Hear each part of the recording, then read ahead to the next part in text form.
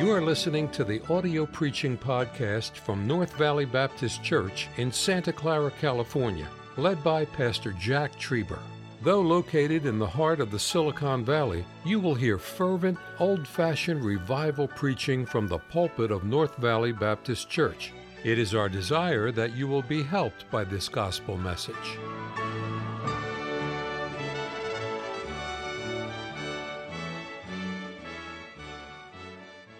Take your Bibles and Matthew chapter 13 tonight, and then we'll get over to deeper in the New Testament in just a little bit. Matthew 13. We'll use this text, although I ask you to mark it here. I put a marker there. We'll come back to it. And I will tell you this, it will take me a few minutes to get airborne tonight on this message that we have to speak. And I know this tonight speaks to every one of us. The root of your life, your upbringing, your experiences of life, the root is always prevalent. Now, it can change. There was a man who was from an awful home, just a terrible home. And as a boy at 8 years of age, he said, "This is not for me." And at 16, he made some major decisions in his life. And he became one of the great kings called Josiah in the Bible. His grandfather was wicked. His father was wicked. His boy was wicked. But he said, "It's not going to be on my watch." You come from a drunkard's home, a drug addict's home. That's your root. You're going to have to deal with it. But it doesn't mean you have to be a failure. And I hope we understand that tonight. Roots always reveal themselves. And Brother David, I just want to say you have your dad here tonight and your, what's that?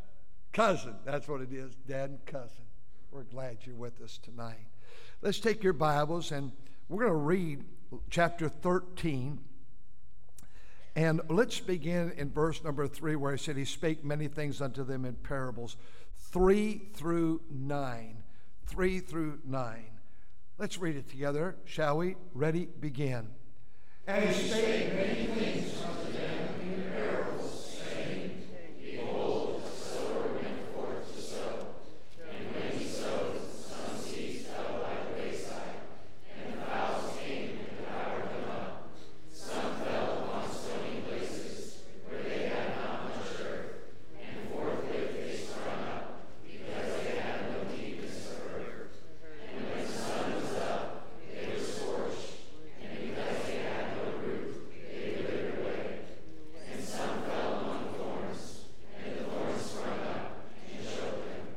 But others fell into the ground, and brought forth fruit, some 100-fold, some 60-fold, some 30-fold. Who hath ears to hear, let him hear. I want you to notice verse 6, and when the sun was up, they were scorched, and because they had no root. The root is very important. Notice what he says in verse 18. "Hear ye now therefore the parable of the sower. When anyone heareth the word of the kingdom and understandeth it not, then cometh the wicked one, catcheth away that which is sown in his heart. This is he which received the seed by the wayside." You know, sometimes people will come to church and God's working on their heart. They know their need of salvation. They know their need of, if they are saved, getting right with God. But the seed is quickly by the wicked one snatched away. He'll say things like it's just emotionalism, or you don't need this. Who says that they're the right religion? I don't need to go get saved. That's one soil. And then he said, "But he that receiveth the seed in stony places, the same as he that heareth the word and aeon with joy receiveth it." All of it once. It's exciting. It's thrilling. Yes. Oh, I love this church. I love this church. Many times in 43 years I've been here, someone will say, "Oh, this is my first time here. I love it. I love it. I love it. I've been looking for a church like this. The singing, the preaching. I love it. I love it. I love it." First Sunday out. And many times that's the last Sunday I see them. They're all fired up for a little bit. They're probably that way in everything in life. They get fired up about a new business. They get fired up about a new deal. They get fired up about a new this or a new that. But it doesn't last.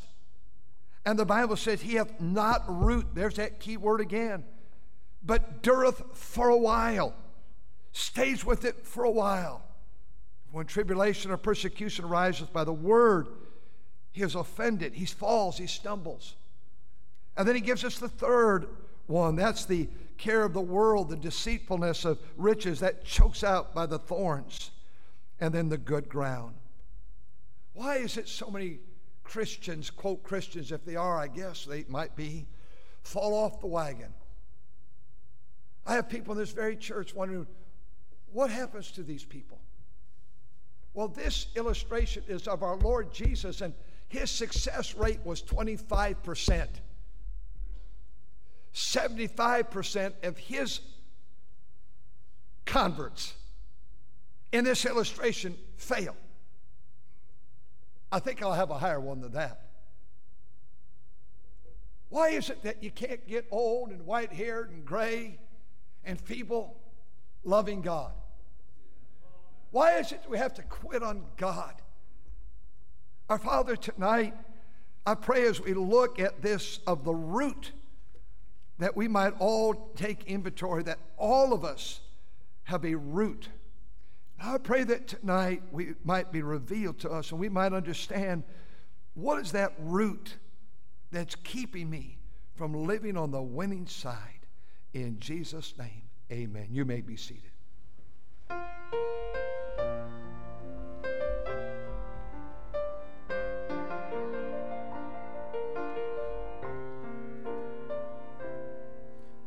All want their lives to count for something, to leave their mark when life is through. But vain pursuit will count for nothing. Time will erase whate'er we do.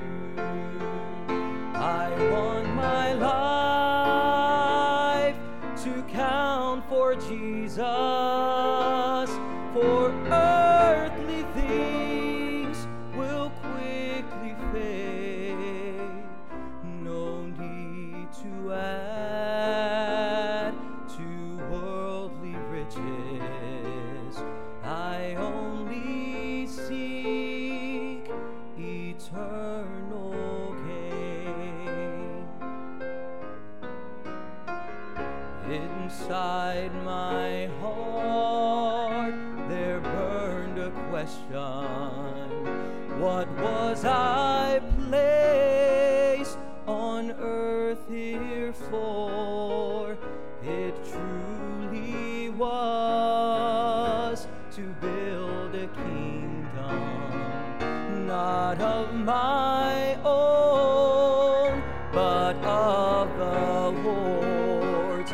I want my life to count for Jesus, for earthly things will quickly fade. No need to add to worldly riches. I only seek eternal gain. No need to add to worldly riches. I only seek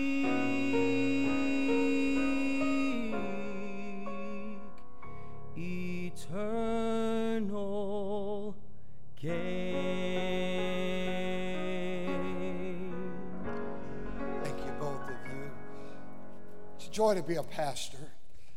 And I've pastored here many years, and consequently I've said some things, not many things, but some things that will be remembered.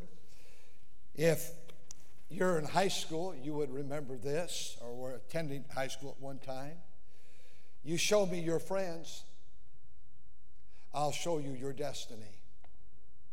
Sometimes I say, you show me your friends, I'll show you your future. He that walketh with wise men shall be wise. A companion of fools shall be destroyed. I can almost tell you every time how a kid's going to turn out by watching who they choose as their friends. You show me your friends, I'll show you your destiny. I've said so often to the college students, the ministry it's great. I love the ministry. It's great. I've said in the high school, they used to have it framed somewhere. It's no longer there. But happy is the man or the individual that discovers their authority and then willingly submits to that authority. You'll never be happy fighting authority. You'll never be. I must learn to submit to authority. Most people fail at that. Most people. Ask any business leader. Most people fail at it. You hire someone, they're so excited to be there, but before long, the employee thinks that you work for them. And if you don't do what the employee wants, they'll boycott you. And they'll give you a hard time. And that cancer and canker will feed itself through the entire corporation because they're going to win. You can take any ministry of the church, and I've watched it, whether it be sports or whether it be the buses or the Sunday school or the music or on it goes, any position, there's always a degree that someone says, I'm going to do it my way. At first, oh yes, oh yes, oh yes. But before long, I'm working for them.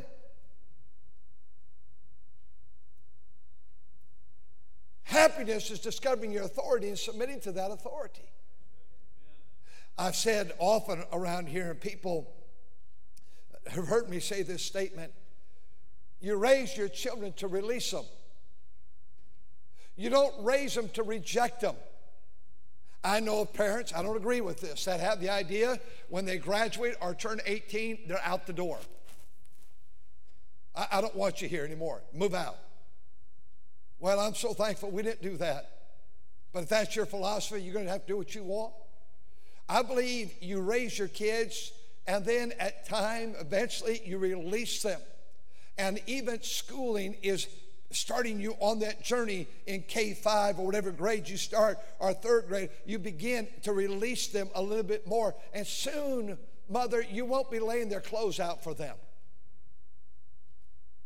And soon, mother, you're going to begin to release them. And then soon, sir, you're going to say to Ralph, when he says, I want to marry your daughter, and you're going to begin to release him, and then you're going to stand here, and I'll say, who giveth this woman to be married to this man? And you'll say, her mother and I, and you've released them. Now, don't reject them.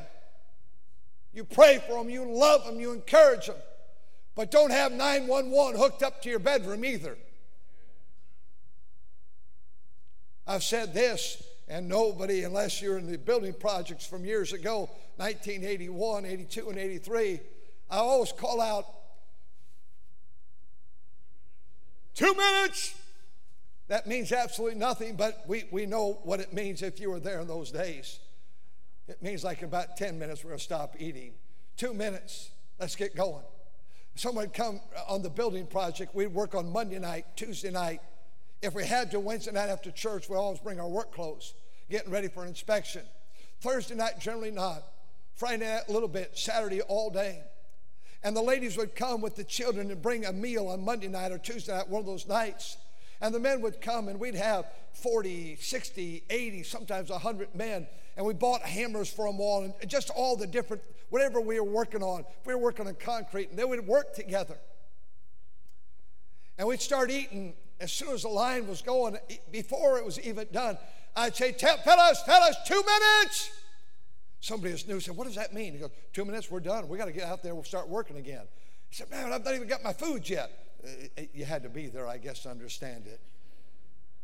I have another statement tonight. You've heard it many times, never heard the message. Your root will always be revealed. Not every time But I can talk to someone, perhaps you can do the same, for about 5 or 10 minutes, and I can tell you generally their upbringing. Another college called me and they said, we have this student, there's a situation we're dealing with, and how would you deal with this student? I said, first I'd go back and deal with the bitterness he has toward his dad. They said, we never mentioned anything about his dad. I said, yes, but he's bitter at his dad. I'll guarantee it. His dad abandoned him. His dad abused him. His dad did something, but he has a bitterness in his heart toward his dad. They said, it's amazing you'd know that. Because we never told you that, but that's exactly the problem. Until he gets that root taken care of, you cannot go forward. The root always reveals. I have an article for me, and I'm not a horticulturist, but I love gardening. I love trees. I love flowers. I love trimming. I love cutting things down and fixing things and cutting the lawn and repairing things in the yard. The article is from a horticulturist, and it says, listen, when I go to the garden center, I get a good look at the roots before I decide what to buy, because it's all about the roots, they say. We tend to value plants from the top down. We see the leaves, we see the flowers and the beauty it could add to our home. But the lush leaves and the beautiful blooms will only continue if you look at the root. And the root is so important. You've been abandoned in life. You've been broken in life. That is a root. That root must be dealt with. They said the root system takes in the oxygen, the water, the nutrients from the soil. And because of that, then it moves up through the stems to the leaves and to the blooms, and it looks so beautiful on the outside. The horticulturist went on to say this: stress is part of life. And when a plant is stressed because of extreme temperatures or a drought or too much water or disease, it will show up in the leaves. They'll become limp or yellow leaves, indicating that the root has been affected. I see someone gets angry quickly. I know there's a root that's just not today. There's a root problem, and I know we all lose it once in a while. I know that. But if it's a way of life, bitterness, if it's a way of life, anger, if it's a way of life, anxiety, if it's a way of life, fear, if it's a way of life, carnality, if it's a way of life, there's something that hasn't been dealt with at the root. The horticulturist goes on to say, and I stop with this: did you know that what you see above ground in your plants is really coming from what is hidden underground? Ladies, we send our husbands to anger management classes, but that is working on the bloom and the leaves, when in reality we must get to the root. We're living in a day where we have raised, and God bless you kids, I feel like we have the best teenagers in the world, but we live in a very spoiled day. The nation's teenagers and children all have cell phones. Cell phones they never paid the $200, the $300, the $400 for. They all have internet access. They play sports, they all get a trophy. Whether they win or lose, they all get a trophy. That's a lot of nonsense. Most everybody loses. Out of 20 teams, 19 are going to go home as losers. Big L, you lost. Luke Flood, you know something about what I'm talking about. He's shaking his head back there. I couldn't pass that one up, but they're coming on. They're 0-6. Men's team is coming on. 6 years ago in our house, we live right here nearby, we planted some trees. I planted 23 trees. In those 23 trees, there were 15 white birch trees in clumps of 3 and several maple trees. And you know, it's wonderful. They're all 6 foot tall. 6 years later, all but 2 of those birch trees have just taken off. The shortest would be about 22 feet, and the rest go up to 22 to about 28 feet or higher. It's an amazing thing. And sometimes I'll look at those 21 trees that are left, the birch, and think, all those beautiful green leaves are going to turn color, and I get to rake them all up this fall. The maples are beautiful.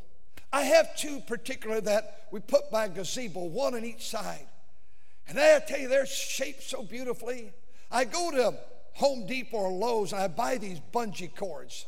In addition to that, I buy this string, a heavy brown string.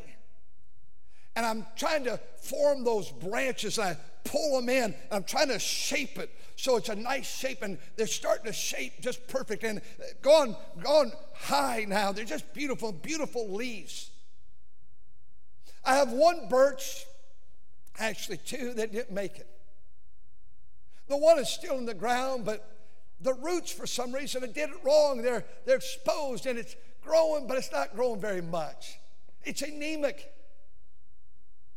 I also have a maple by the fire barbecue pit there, and it's not doing well at all. It was over here, and I saw it was going to be too close to the house, and I moved it over here. But you know, I didn't take care of the root. Last week I bought 3-gallon plants for the backyard, and they have a beautiful yellow flower on them. And so I went to the backyard, and I got 2 different picks that I had, and I began to pick and dig down deep into the hole. And I tried to make it twice as wide and twice as deep. And I filled it with nutrients and other bags of fertilizer that I put in there, and dirt. And then that place, those plants were so beautiful. And I pulled them out, and I was so disappointed. Because it became a root ball. It began to grow in a circle. And it's a lot of roots in there, but they're all intertwined. I took that root ball, and with my hands, I began to pull on it. And I began to break it up as much as I could. I reduced it about half its size. And I began to pull the long roots that would go this way and then came back up and then start to go down. And I started to pull them out. Because I wanted those roots to be spread out as much as possible and not just grow in a circle where it never grows. That one maple I told you about, I did it the fast way. I just saw it was all root bound, but I said, you know, I think it's going to grow. It hasn't grown. There it is. Why? Because the root was never taken care of. And if you want a birch tree or a maple tree or an ash tree or a redwood tree to grow, you have to work on the root. The root is so important. Flowers, a root is important. And you put the flowers in and then you pack it down and you protect that root. God says here about that root, about the man who, verse 6, had no root. Verse number 21, he had not root in him. He dureth for a while. The root's the most important. Everybody has root problems. Yours might be a root educational problem. You thought mathematics and science and history, government, you thought that was not very important. And so you sloughed off. But I want to tell you something. That's going to reveal itself all through life. Because you were casual with your education. Our class was so blessed. I've been having different men in our class teaching our Sunday school young couples class, and they have all done such an incredible job. You see their personality. You see their drive. It's been, what a summer we've enjoyed. It has been wonderful. I see a lot of students nodding their heads. I'm a little bit intimidated to try to come back and start teaching again and begin. as we move into the fall. And Brother Wheeler, Brother Patrick Wheeler, both Wheeler boys are such brains. That's why the three of us get along so well. And their brains in the computer field and their brains in mathematics. And he said, Brother Patrick said, I'm going to teach us something. He read us some scripture. I thought, where's it going? He goes, the best I could tell is to use my board here, and I'm going to make you a picture. And he drew us and began to talk these mathematical terms that were so brilliant. I'm thinking, I didn't even know that word was in the dictionary. And it was just rolling off his mouth. You would have enjoyed it. Our class enjoyed it. You know, when you think like I did, mathematics is not that important. I've had to depend upon people my entire life that know mathematics where I don't know it. Oh, I know some of the big things like 1 + 1 is 2. I know that. I know some mathematics. But it's something you use every day of your life. You use science every day of your life. I have my books that are there that help me with these subjects in my study. Your root problem might be a educational. Your root problem might be habits, poor habits, or spending habits, or poor communication, or poor decisions, or poor relationships. You just can't seem to develop a very good relationship. And on it goes. It goes back to a root. We must deal with the root, or you'll dearth for a while. Look at that verse. I'm going to get to our text where we're going. He hath no root in himself, verse 21. But he dureth a while. For when tribulation and persecution arise because of the word, and by and by he's offended, he falls, he stumbles, he quits. Pastor, I don't understand this. Where are these people? They were here. They loved it. They served. Oh, yes, they got offended. They stumbled. They quit. It's not just in church work either, please. It's in professional sports. Almost all those boys won't be on the same team 5 years from now. And many of those boys will be like their teammates are in jail and in courtrooms and on the sidelines.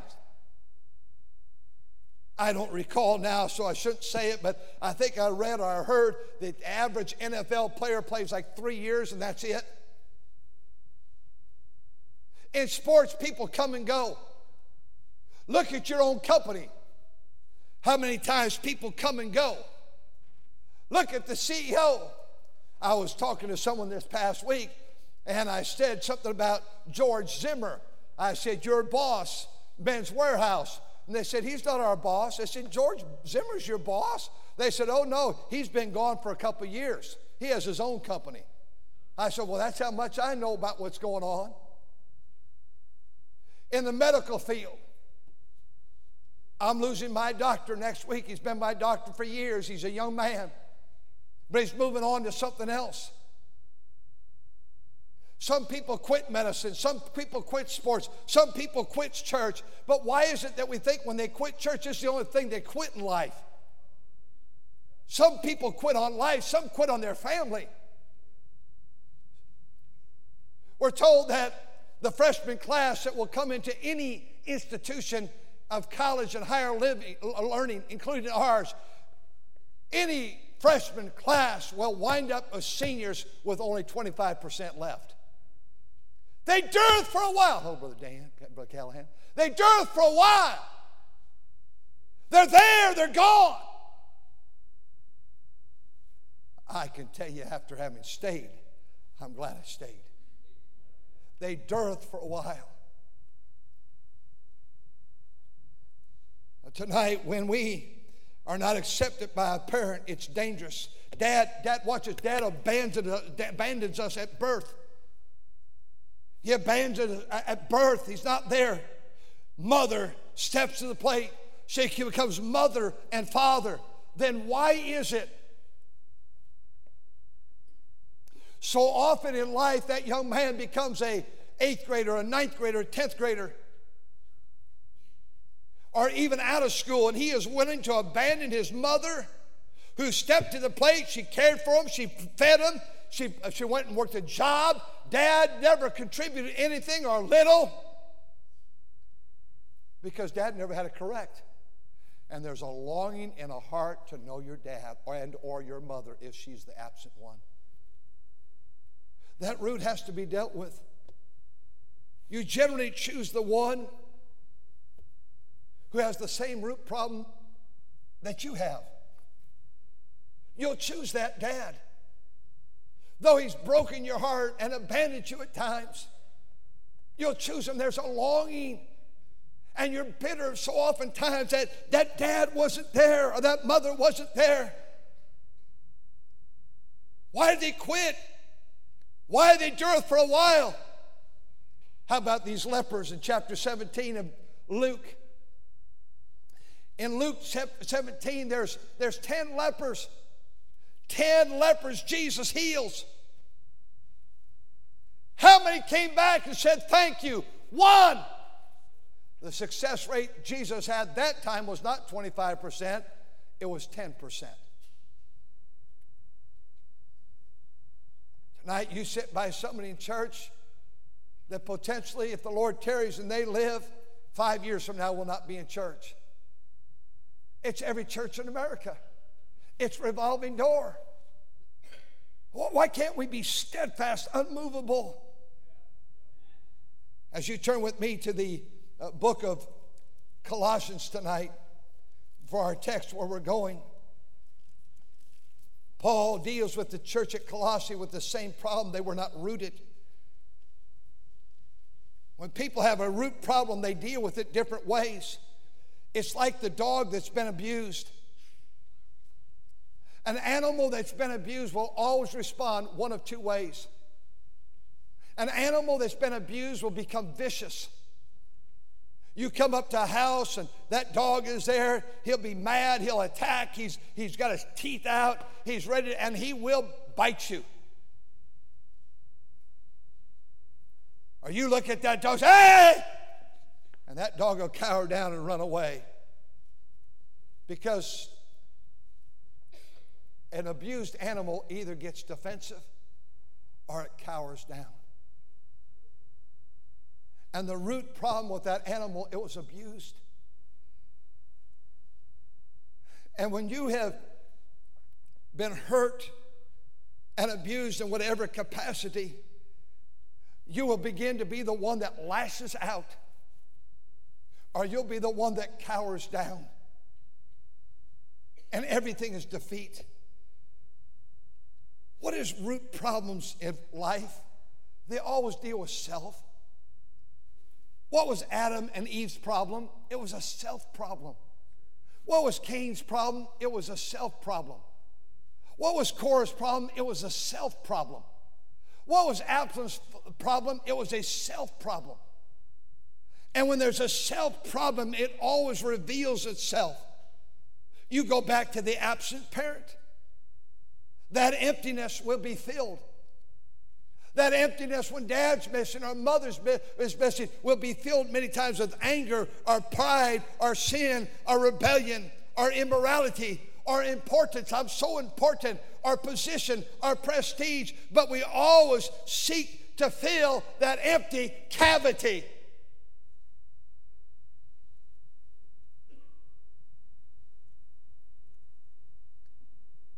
When you cannot stabilize your life, you have to look back. What is the root? What's my DNA? What's my fiber? What am I dealing with? You're always moody. You're going to have to go back and say, where did I get that from? And then it has to be dealt with. That's why God warns us about Hebrews 12:15, the root of bitterness, because that root grows up. It grows up, that root. And it defiles many, and it defiles our marriages, and it defiles our sons, and it defiles our daughters. Now, what's the answer? We need to nourish the root. We need to fertilize the root. We need to grow in grace. So the Bible is going to show us what we need to do in order to deal with the root problem. because he deals with roots here. Chapter 2 of Colossians. Chapter 2, verse 4, this I say, lest any man should beguile you with enticing words. For though I be absent in the flesh, yet I am with you in the spirit, joying, beholding your order and the steadfastness of your faith in Christ. As ye therefore receive Christ Jesus the Lord, so walk ye in him. What's the next word, church? Rooted. Rooted and built up in whom? Not another toy. Not more money. Not more prestige. Rooted. How about verse 23 of chapter 1? If he continue in the faith, what's the word? Grounded. It's another word for to be rooted, the foundation. Settled. That's anchored in. Not moved away from the hope of the gospel. Paul said rooted and built up in him. Only Jesus can fill that void. And in our lives, we have to identify my root problem is this is my problem. And Jesus, I have to fill that root problem with you. But most of the time, we fill it with something else. We have a world that's filling it with drugs tonight. A world that's filling it with alcohol. A world that's filling it with the fast lane. A world that's filling it on the streets of Los Angeles and New York and Manhattan and the big places of the world, in San Francisco tonight, and they're doing every debauchery type of sin, and they're saying, I'm empty in life, I'm empty in life. And generally my dad has abandoned me, or my mother's abandoned me, or both. I had a terrible home, and now I am going to seek for me to have what I want in life. I am going to fill this with the fast lane in life, and what they don't know, they're further destroying their life.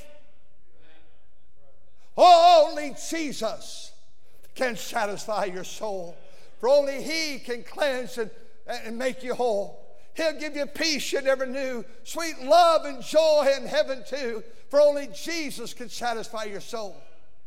I want to tell you, I love what I'm doing today more than I've ever loved it, but it's harder than it's ever been. Everything seems to be a baby problem. I feel at times we change the sign out front, Trieber's Daycare.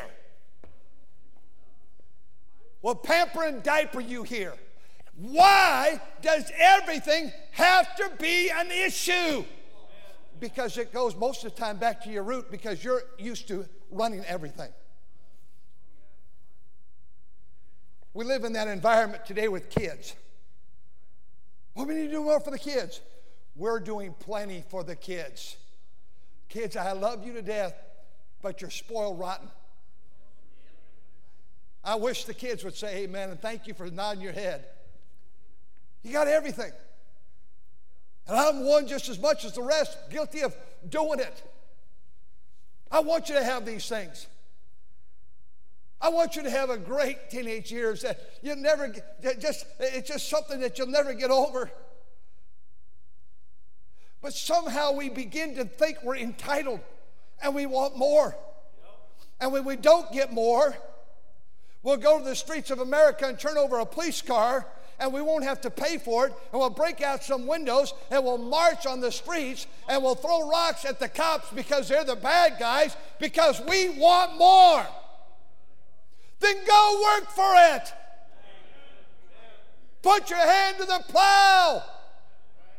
Kids driving fancy cars. If you don't believe that, go by the average public high school.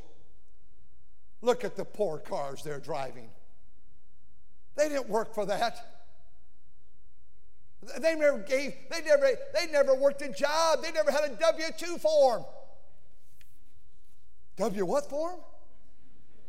See, that's exactly what I'm talking about. We shower upon them. And we give, and we give, and we give. But you're creating poison that's going into the root. Because they don't need more. They need a mom that's engaged in their life and a dad that's engaged in correction. I don't know if anybody's ever had a better staff than I have, but sometimes I leave this alone because I know if I have to deal with it, it's World War III. Why have a battle over that? Now, I don't like it. And I deal with things, yes, I do. And sometimes I think, I want to deal with it. I don't believe it. I don't like what they're doing, but I just have to leave it alone because I'm not going to have pouting for the next 3 weeks and pay for it.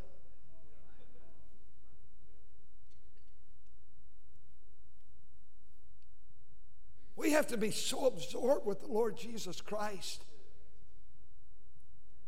that I may know him, wonderful Lord, that I may know him, wonderful Lord, to know the power of his great resurrection and join in fellowship with that of his suffering, and in that being made conformable to his death, that I may know him. Sometimes I think you people think I'm so dumb that I don't know anything that's going on in the computers. I don't know how to use a computer. I don't know how to use Facebook.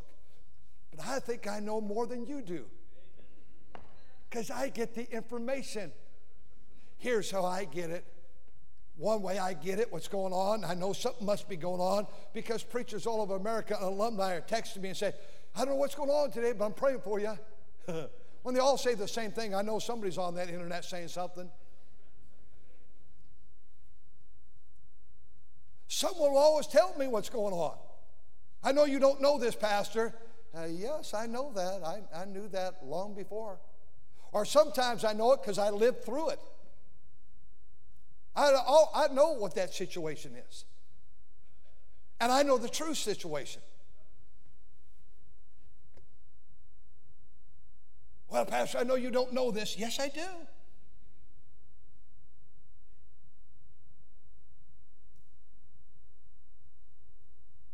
A politician said recently,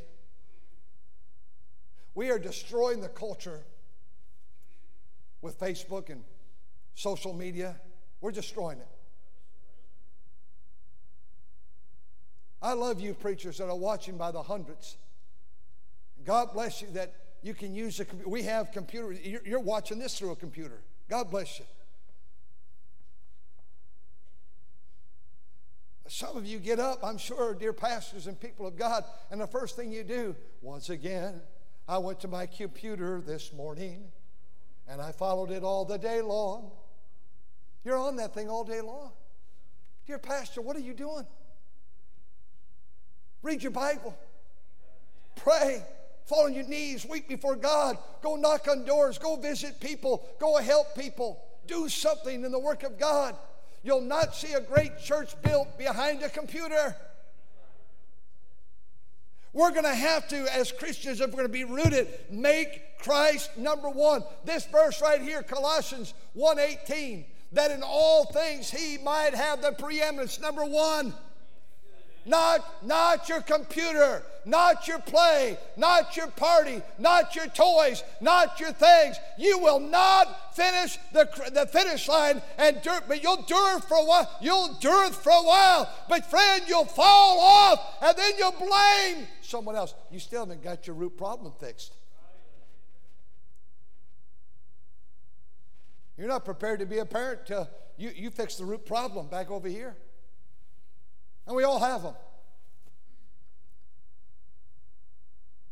And sometimes it still raises up its ugly head. For me as a boy, perfect mother, perfect dad, perfect sisters, Jack had a temper. Jack got explosive. Jack had a problem with his temper. It was me. And so I could sit down and say, well, you have to remember I'm German. Has nothing to do with it. Jack is full of self. Jack is full of pride. And Jack's going to have it Jack's way.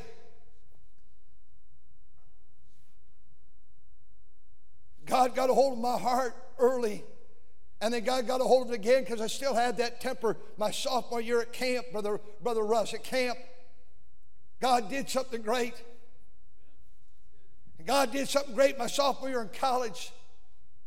God rescued my life from this pride, but I still have that old self-will.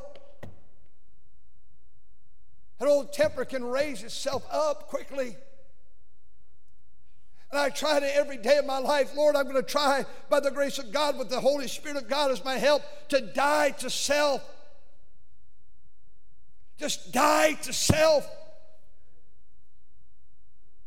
So I thought, adding to Jack, who really had God get under control, but still had it, I thought solving the problem would be marriage.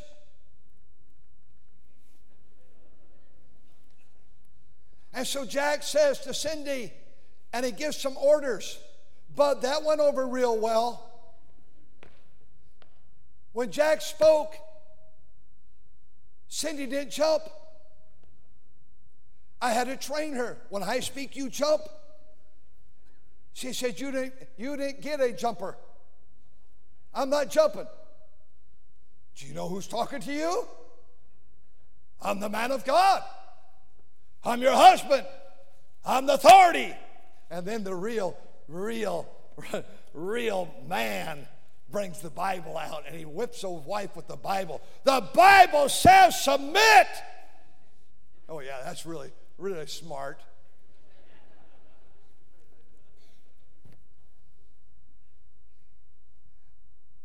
I've never lost my temper with the church. But that doesn't mean I won't. Because that was part of my DNA, my old sin nature, my old pride. I've never gotten mad at the deacons. But that doesn't mean I won't blow it. I've got to have that crucified. I am crucified with Christ. Nevertheless, I live. I know I'm out of time. But Christ is first. And then Colossians 2:8. Colossians 2:8, look what he says. Beware, lest any man spoil you through philosophy and vain deceit after the tradition of men, not after the rudiments, the elementary principles of the world, not after Christ. If I'm going to have victory, I have to make Christ number one. Secondly, I have to recognize there are all around me non-rooted Christians and individuals that will go to the wrong source. Beware lest any man spoil you. They capture you, arrest you through philosophy of some of ideas. And many go to the wrong source. When they want to deal with things in life, they go to the wrong source, and that wrong source is not the answer. That's what Absalom did. A rebel always goes to the place of least resistance. Absalom had a grandpa. His name was Talmai.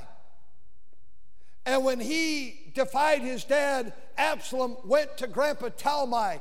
He was the king of Geshur. The king of Geshur was a heathen. His grandfather was a heathen king. And he said, Daddy won't give me the kingdom. And Daddy's giving me a hard time. And Grandpa Talmai said, come and live with me, Absalom. A rebel always goes to the place of least resistance. That's why your own sister will take in. I have no idea if a sister does. Your own sister will take your kids in because she's going to help them. Your own parents will take them in. When you say, Mom, Dad, don't do that, that's going to send them back home. No, we'll help them. That's rebellion. Go to the right source for help so that you're not captured. Number 3, I want you to see that verse 23 of chapter 1. If ye continue in the faith, grounded and settled, recognize we're going to have to be settled for a lifetime, and it says, be not moved away. The Bible calls it will worship. Will worship. In chapter 2, verse 18, notice what he says here. Let no man beguile of your reward in voluntary humility in worshiping angels, entreating those things which are not seen, vainly puffed up fleshly mind. When it's will worship, we begin to worship like we want to worship. It's all self-worship.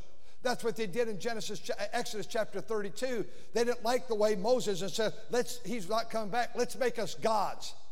And they began to make their own gods. And they began to, the music they played was racket. It was a music that was destructive to the ears. And Moses came down and heard that racket, that music. Their music changed. They pulled their clothes off. They were naked. Their dress changed. And their worship changed. What is will worship? Doing worship my way. I'll do it my way.